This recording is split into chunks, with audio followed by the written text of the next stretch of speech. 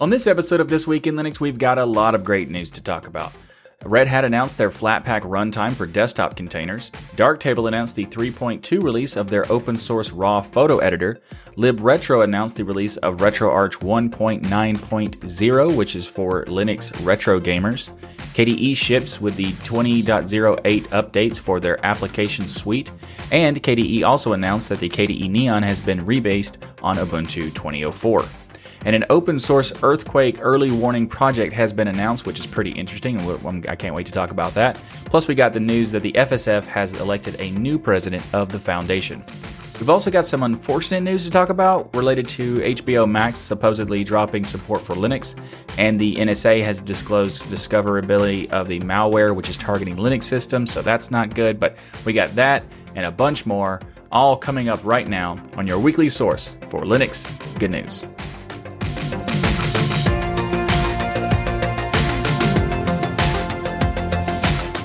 This episode of This Week in Linux is sponsored by DigitalOcean and by Bitwarden. Welcome to episode 113 of This Week in Linux, a weekly Linux news podcast, a part of the Destination Linux network. I'm Michael Tunnell, and if you're new to the show, this is the show that will keep you up to date with what's going on in the Linux world, and I'll give you my take on the latest topics using my over 20 years experience as a Linux user. Before we get started this week, I want to let you know a few things about some housekeeping related to the show. For example, DLN Game Fest is happening in a couple of weeks. It's happening on August 30th on Sunday at 4 p.m. Eastern Time, so anybody can join us to watch the stream. We're streaming it live for everyone. Anybody can participate in the live chat and hang out. But if you would like to participate as a player in the games, you need to be a patron of Tux Digital or Destination Linux or DasGeek or whatever, anything related to DLN, you can get a link by becoming a patron on Patreon or Sponsus or whatever else, basically.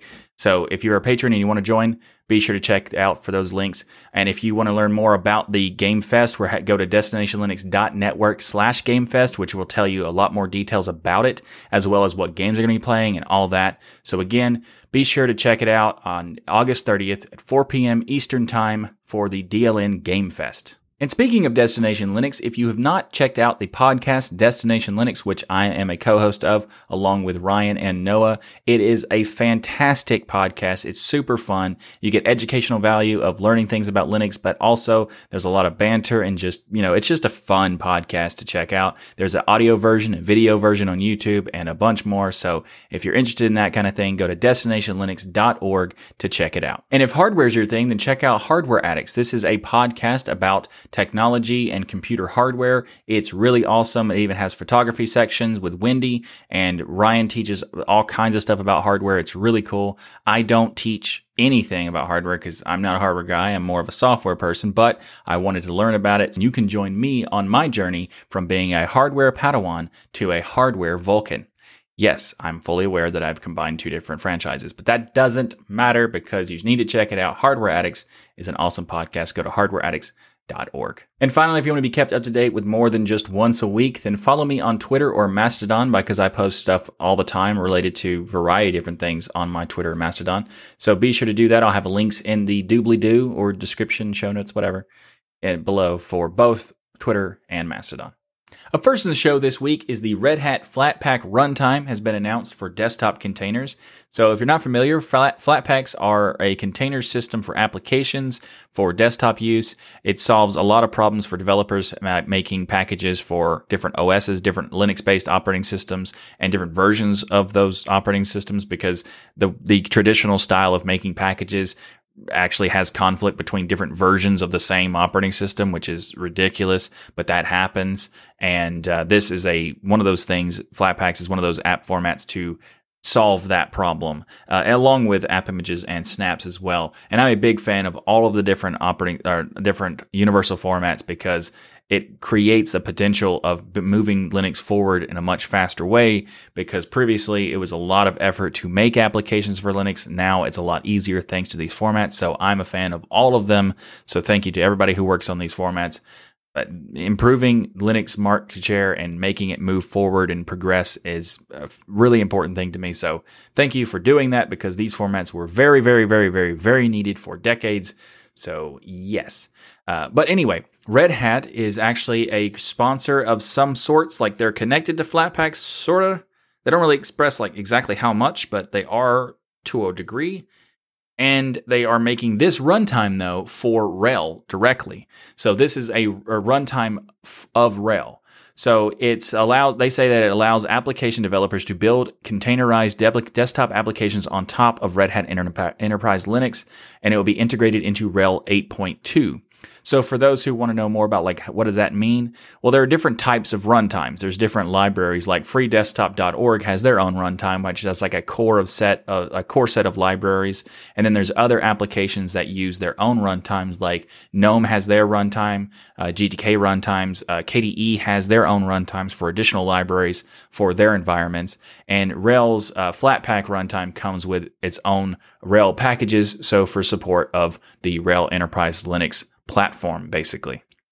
So they say that the support for this runtime will be maintained for the same 10-year cycle as RHEL 8, which is cool, but at the same time, it's kind of interesting because it's much longer than the freedesktop.org Flatpak runtime, which means that developers have the ability to create applications and stuff and not have to worry about porting the apps for newer versions, but it's kind of odd to me because Flatpak's entire purpose is to be able to have support in an easier way and a more up-to-date way because you don't have to worry about the underlying core system being updated because they're separate in that sense. Like, I don't really see the reason for this, but maybe I'm just missing something. So if you are, interested and are excited about the whole RHEL support of this, then let me know like what I'm missing here in the comments below, because I do think it's cool, but that part is kind of like, I don't know what the value of that is to have support for a Flatpak that's 10 years old.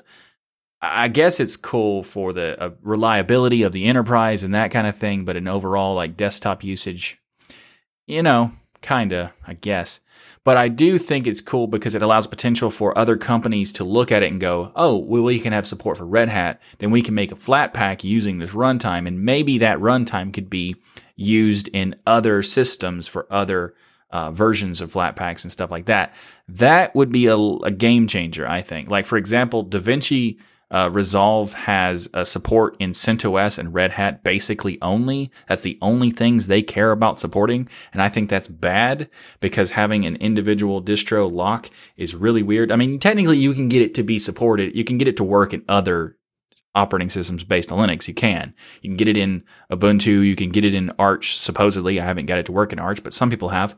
And you can get it in Ubuntu and Debian and stuff like that, because other projects have made it work, but DaVinci themselves only support CentOS and RHEL. And having a Flatpak approach, maybe it'll make them more likely to create a Flatpak through this runtime and make it support it easier on other systems. I don't know. Maybe that's just wishful thinking, but hopefully that somehow relates to helping that go across more distributions. But anyway, I'm a big fan of Flatpaks, and as well as all the other universal app formats because of how important they are to the progress of the Linux ecosystem. So I think this is pretty cool. Let me know what you think about this notes, and if you know more about like the value of having that 10-year cycle for Flatpaks, let me know in the comments below. And I'll have links to the article about the blog post that announced from Red Hat about this runtime in the show notes below.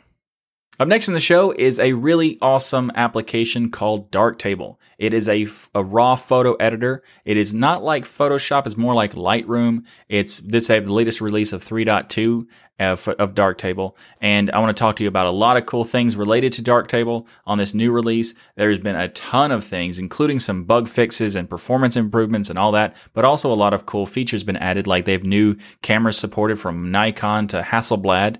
That's a fun thing to say, Hasselblad. Light table view has been rewritten and the film strip reworked to give a lot of performance gains, especially when using the zoomable light table view. They've actually done improvements to have support up to 8K screen resolutions, a culling view rewritten from scratch. Many types of overlay are now possible on Lighttable thumbs. They've improved the UI of various Lighttable modules, including they've done a complete overhaul of the CSS, which gives a Darktable a much more professional look.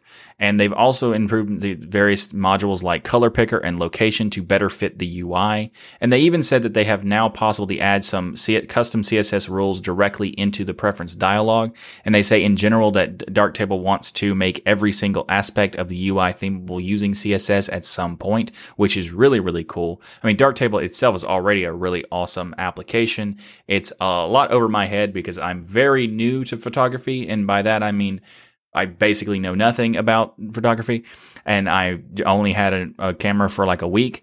But Darktable is really, really cool and allows a lot of features. And I've had some actual professional photographers teach me things about Darktable and that kind of thing. So it's really cool. But I have no idea what most of the stuff I'm saying here is. But like, for example, the Nega Doctor module helps to inverting negative films. Like, I understand what those words mean, but exactly what that actually means in using it, I don't really know. The histogram display, they have a new histogram display called RGB Parade. I don't know what that means. New notes fields for metadata. I get that one. I got one. More reliable image change detection, which I sort of get. I understand the words. It's the same thing. New downsampling preference for faster response in darkroom. Filmic RGB is updated to version 4. This is a new color science for having integrated highlight recovery. And I don't know what that means. I know what those words mean, right? Again. But there is something that I do know because it's really interesting. They've added support for curved gradients. It's helpful for putting a gradient mask on an image with a horizon line that is curved due to lens distortion. And I learned that from Hardware Addicts. We had a conversation with Wendy about lens distortion and stuff like that on one of the episodes in the Camera Corner. So check that out, hardwareaddicts.org for more information about that. It's really cool. I mean, I've learned a lot from Wendy related to photography, thanks to Hardware Addicts. So if you're interested in this, learning more about Darktable and all that kind of stuff, check out that podcast. But another thing that happened with this latest version of Darktable is they have a full rewrite of the pipe ordering system and a bunch more bug fixes and performance improvements and all kinds of stuff. Darktable is really cool. If you're at all interested in photography, definitely check out Darktable. And just so you know, if you already have Darktable, I want to give you a couple of bit of information regarding upgrading. They say that the new library and configuration files are not backward compatible, so you need to keep that in mind. And also they say that making a backup is strongly advised. So there you go. If you're new to Darktable, none of that matters to you. And if you're upgrading, that, you know, you should probably know those things. So yeah. Darktable 3.2 has been released, and if you want to check out the release notes and all this stuff related to it, and as well as links to Hardware Addicts talking about Darktable and other things, check out the links below in the show notes.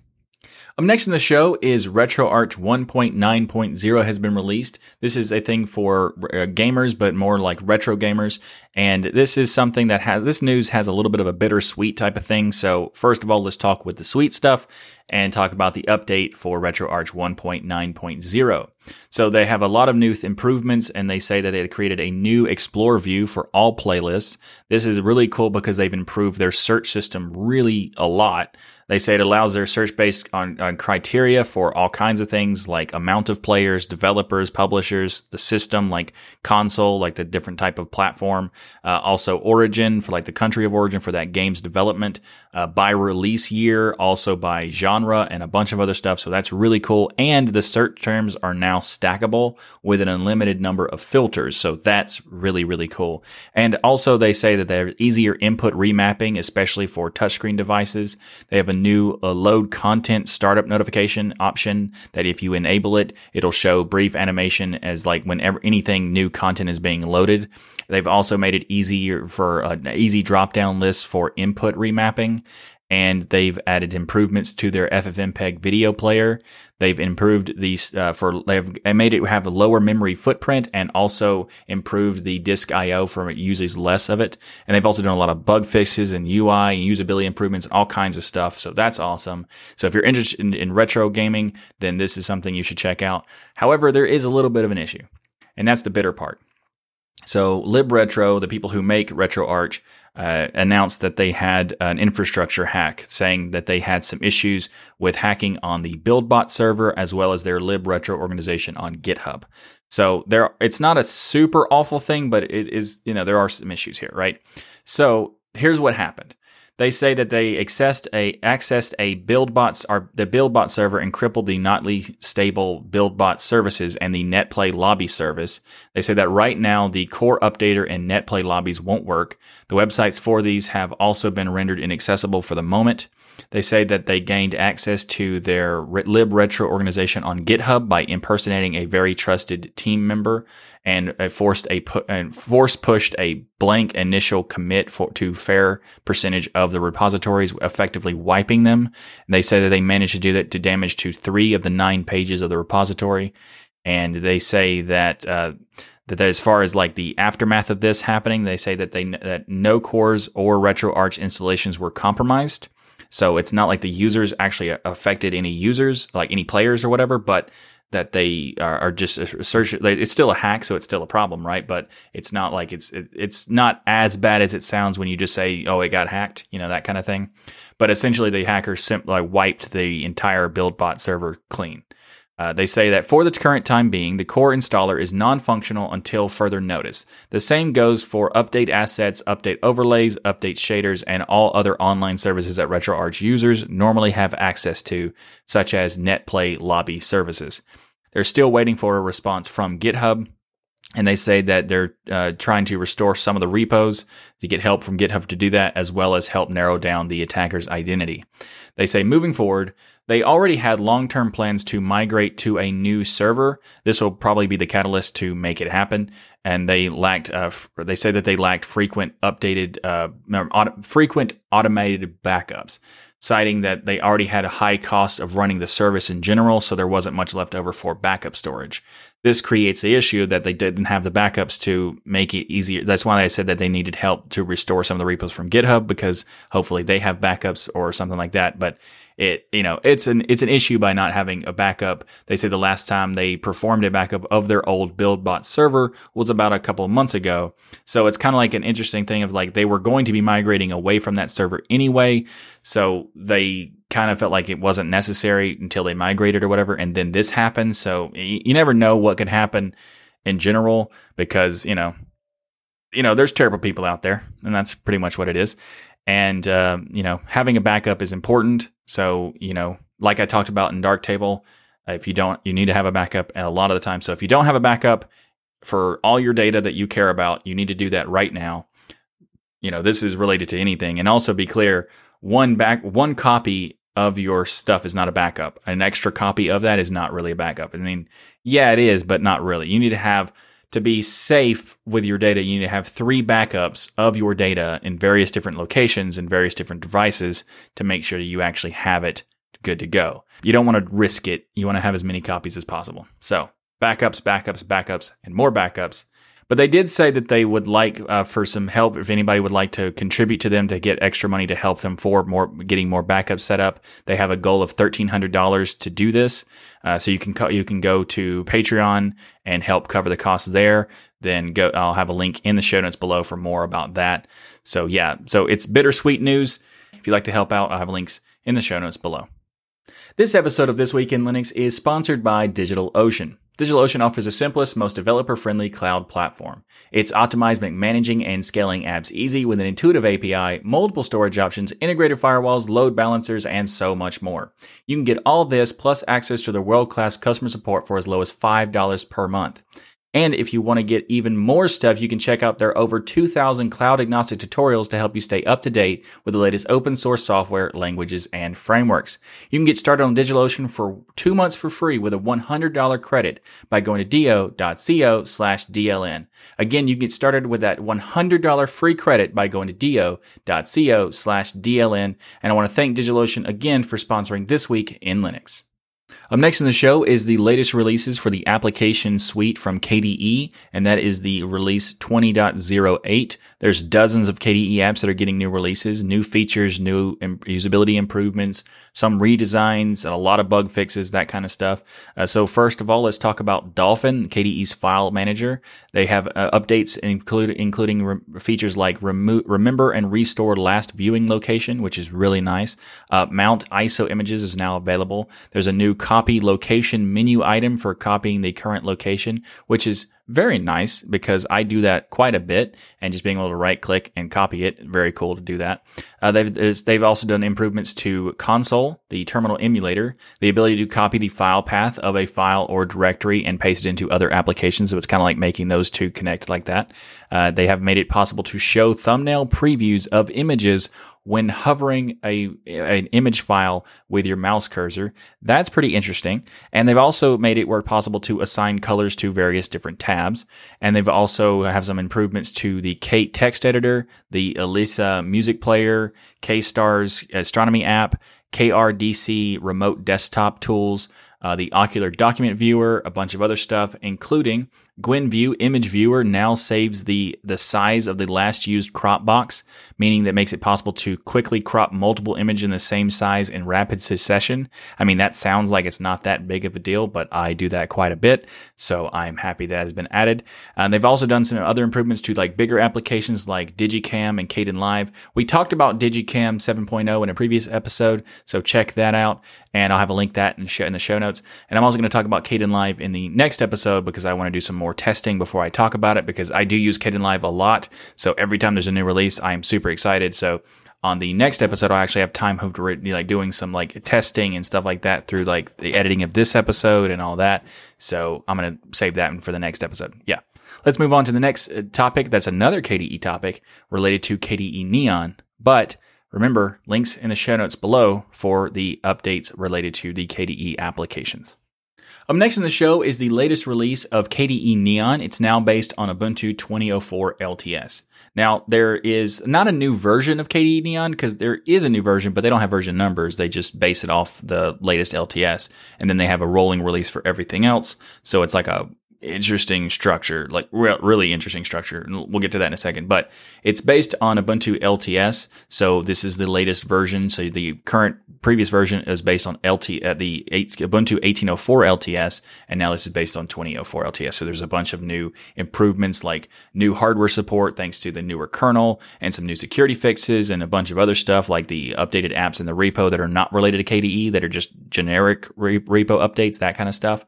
But the difference between this is that KDE Neon is a rolling release model of KDE sitting on top of a static core distro. So it's weird. That's why it takes a while there's a new version of Ubuntu and a new version of Neon. It takes a few months to get to that point because it's a weird structure, right? So it's a rolling release model of the KDE stack. So the KDE Plasma desktop environment gets updated as soon as it's available. There's a new version on KDE Neon like the same day.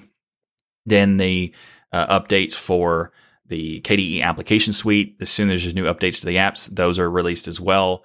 And like the KWin window manager, like all that stuff gets updated. If it's a KDE stack related thing, then it gets updated with the rolling release model. But if it's not, it's like another application or it's the core system, then that's controlled by Ubuntu. So they pull in updates from Ubuntu's directly. Like when I say controlled, I mean they just pull the updates from Ubuntu. Like Ubuntu doesn't actually control KDE Neon. It's just whenever there's new updates, KDE Neon pulls them in. As weirdly worded. My bad. Anyway.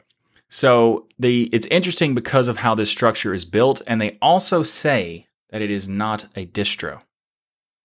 I don't know what that means, but they say it's not a distro, but you can download the ISOs and install it like a distro. And they also have partnerships with like the KDE Slimbook is a partnership between KDE and the Slimbook laptop vendor.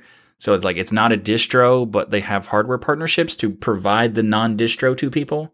I don't know what that means, but that's what they say on their documents that it's not. So anyway, This new version of this non-distro has a new installer using Calamares, which adds interesting features like the new full disk encryption option, which is very, very cool. It also adds an OEM install mode for this non-distro, and a bunch of other stuff.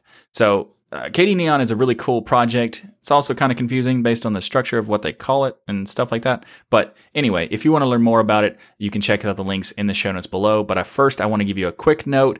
There are people on Reddit saying that they had some issues with the upgrade. So there's quite a few people saying that they're having problems with like black screen after updating, Discover not being able to search for apps, problems restarting the Focal upgrade when it does happen, when issues do happen, problems with their backup tool after the upgrade for Neon, and also problems with like unmet dependencies for various programs after the upgrade. So just so you know that those issues are happening for the moment, at least during my research terms, like, maybe it's been like a day since I looked, so maybe it's fixed. I don't know.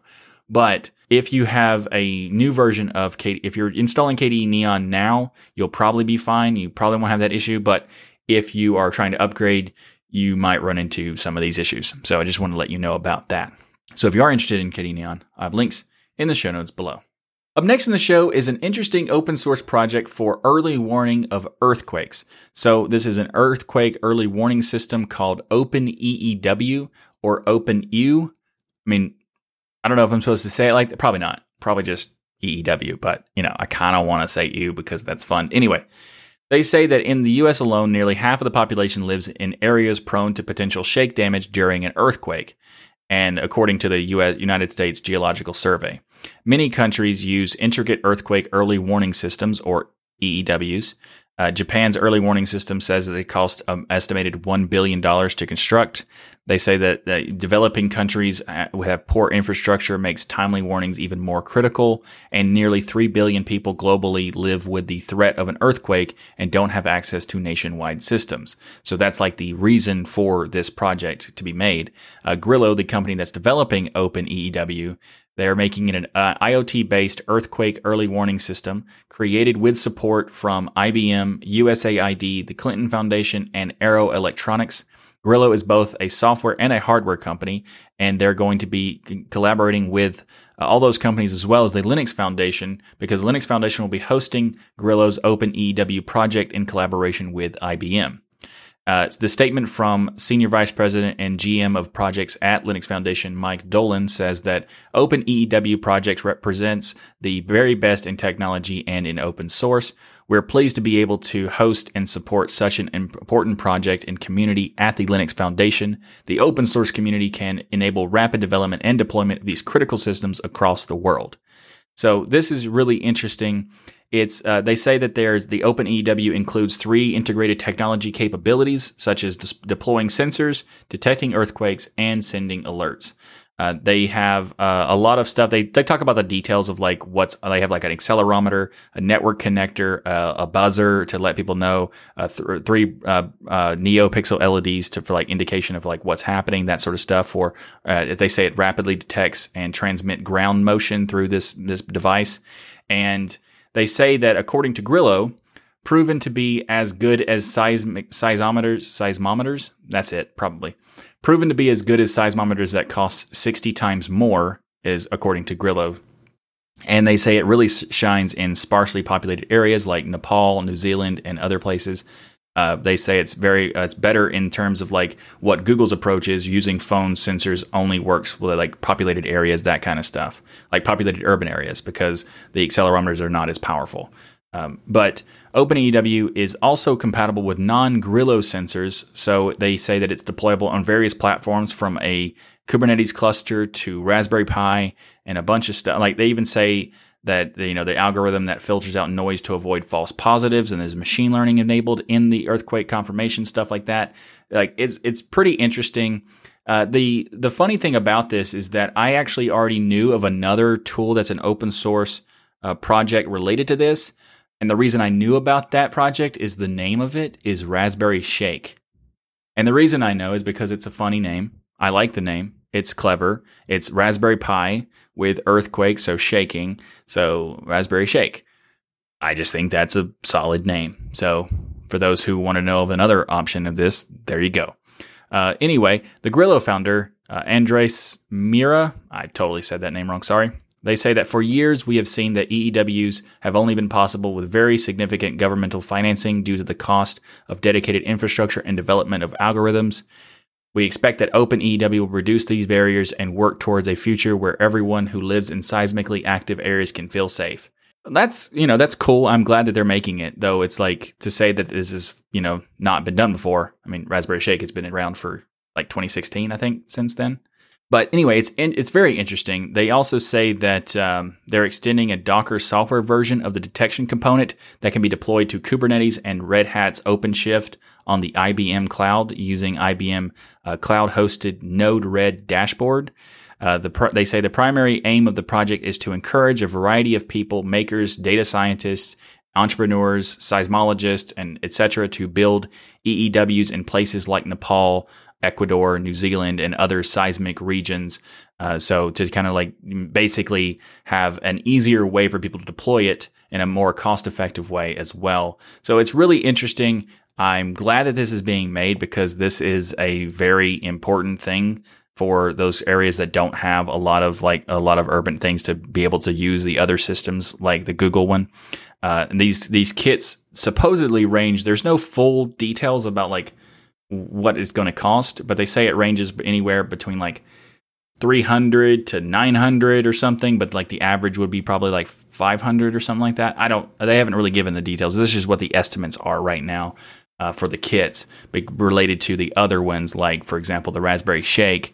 They're saying that these reports are saying they're very similar to the Raspberry Shake or whatever. So I don't know exactly about that part, but I still think it's really cool. The Open EEW, if you want to learn more about it, we'll have a link to the Linux Foundation blog post in the show notes below. This episode of This Week in Linux is brought to you by Bitwarden. Bitwarden is the open source password manager that I use and trust, and you can go to bitwarden.com/DLN to get started with your free account. If you're not familiar with password managers, they are a fantastic way to have a balance of security and convenience when using online accounts and websites and stuff like that, because websites these days they all ask for you to create an account. And you don't want to use the same password on every account because then there's potential of massive compromise, so don't do that. You want to have a different password for each account and each website. But that creates a lot of passwords. How do you keep up with them? Well, you use a password manager like Bitwarden. And also Bitwarden has a password generator, auto-filling passwords so you don't have to type them in. It works on mobile, desktop, browsers, and all kinds of stuff. Bitwarden is a fantastic password manager, and it's open source software. That's right, 100% open source software. And if that wasn't enough, they even hire third-party companies to do security audits on their code to make sure it is as best as possible. Then make the smart move like many from the community have. Go to bitwarden.com/DLN to get your free account on Bitwarden. But if you're like me, you might want to check out the premium account because you might want to, like what I did was I just want to show my appreciation for their service because they have a premium account that only costs $10 per year. That's right, per year. So the fact that it only costs that and I can actually support the company for making this awesome software, I am all on board on that. So go to bitwarden.com/DLN to get started with your free account or your premium account to show your appreciation for their awesome software. Thanks again to Bitwarden for sponsoring This Week in Linux and the Destination Linux Network. All right, so we're in the unfortunate section a little bit of the show. So we're going to talk about HBO Max and how they have seemingly silently dropped support for all Linux browsers. So let's talk about that. There's a lot of speculation on why it happened, but so far right now regarding like what works if you do want to get HBO Max, they say that spoofing a user agent doesn't work because it does it checks for the platform through the Widevine library binary. So if you want to do it on Linux, you have to get Windows version of Chrome running inside of Wine, which is obviously not an ideal solution. But apparently it's because of some DRM issues with the L3 thing because this is a speculation. They don't know exactly if this is right or not, but there's a user on Reddit that says that Widevine in browser is the L3 version on Windows, Mac, and Linux, but the Linux version doesn't support the Verified Media Path or VMP. So most major streaming services restrict it to the SD now. So that's one of the issues they think that causes it. And somebody else said that it looks like they may be using some kind of hybrid DRM to make it work. So I don't know. Some people have said they've got it work in Firefox on one computer, but not the other. So they suspect that HBO Max is having some issues that's similar to what Disney Plus did related to DRM or whatever. But it ultimately comes down to this fact that when you're doing DRM, like I get the logic behind DRM, but at the same time, when the more barriers you put into place, the more piracy you're going to create. Because the whole point of DRM is to stop piracy. But the problem with DRM is that you create barriers, therefore making people not have access to the service, and then you create the catalyst for piracy by doing that. So not having support means that you're creating more piracy. Like it's the exact opposite end goal of what you want. So it's very, very silly that you would even have these roadblocks in there. Like at the very minimum, have at least SD work. I mean, people want HD, of course, but if you're going to have nothing, you're just going to make sure that people go and pirate it. So good job, I guess. And one person did get a response back from when they sent in they contacted support for HBO Max. They got a canned response that is ridiculous.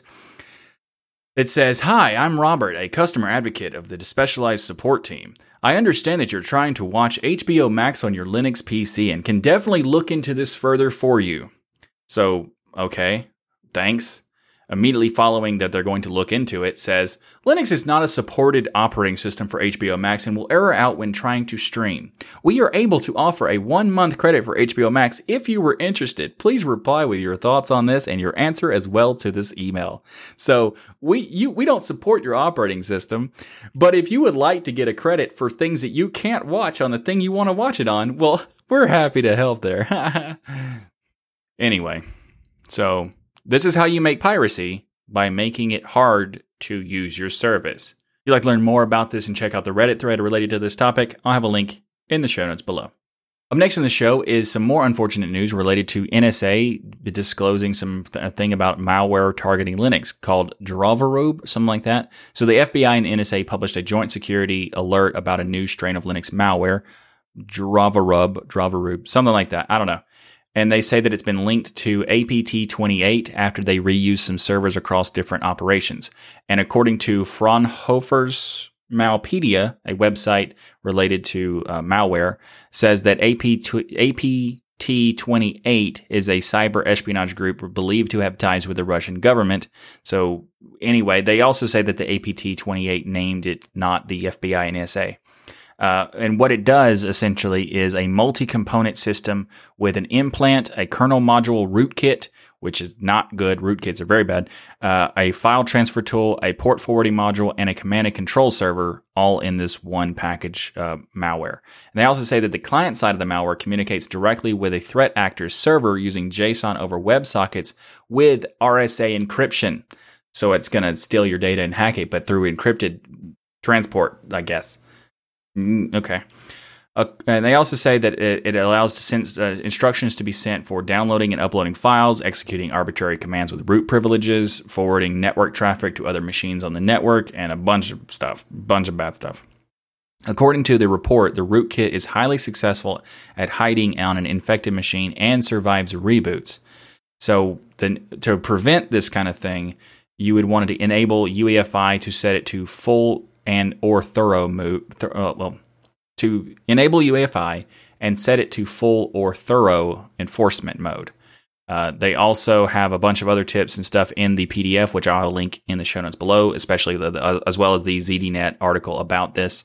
But I wanted to talk about it because, one, it's an interesting thing that needs to be discussed because it's malware on Linux, because a lot of people don't think that malware is possible on Linux, which it is possible. It's just not common. It's very, very rare. And it gets a lot of publicity because of how rare it is. Like there's a lot of awful things in malware and viruses and stuff for Windows. So it doesn't get a lot of attention. But when something happens with Linux, you get a lot of attention because it's so rare.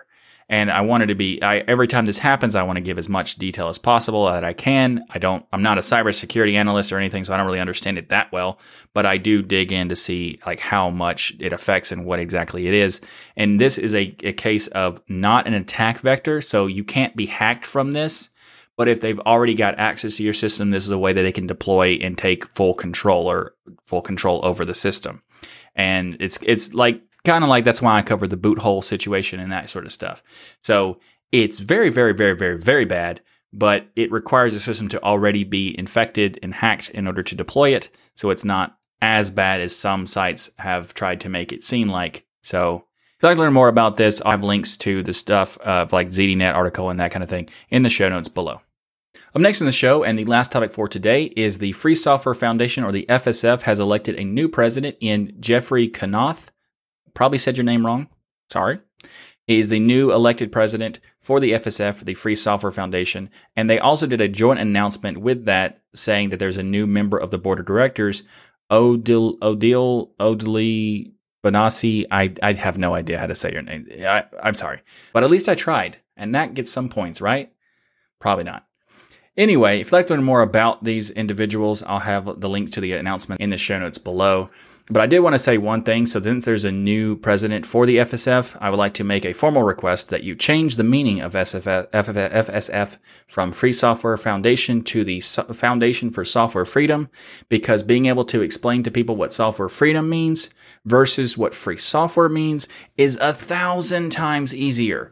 Actually, probably more than 1,000, like 1,000,000 times easier. Saying software freedom is like a guaranteed instant understanding almost, versus free software where you have a built-in confusion of the word free software term meaning free as in freeware or free software as in gratis. Change that maybe. I know you'd be able to keep fsf.org and all that. You'd still keep the same initialism. It's just a thought, because free software is not a very good term for the movement. So either software freedom or Libre software. I can explain that further if someone wants to know, but let me know in the comments below if you'd like me to explain it further in like a separate video or whatever. But as a marketer, I just have to say that free software has always been a terrible term for that.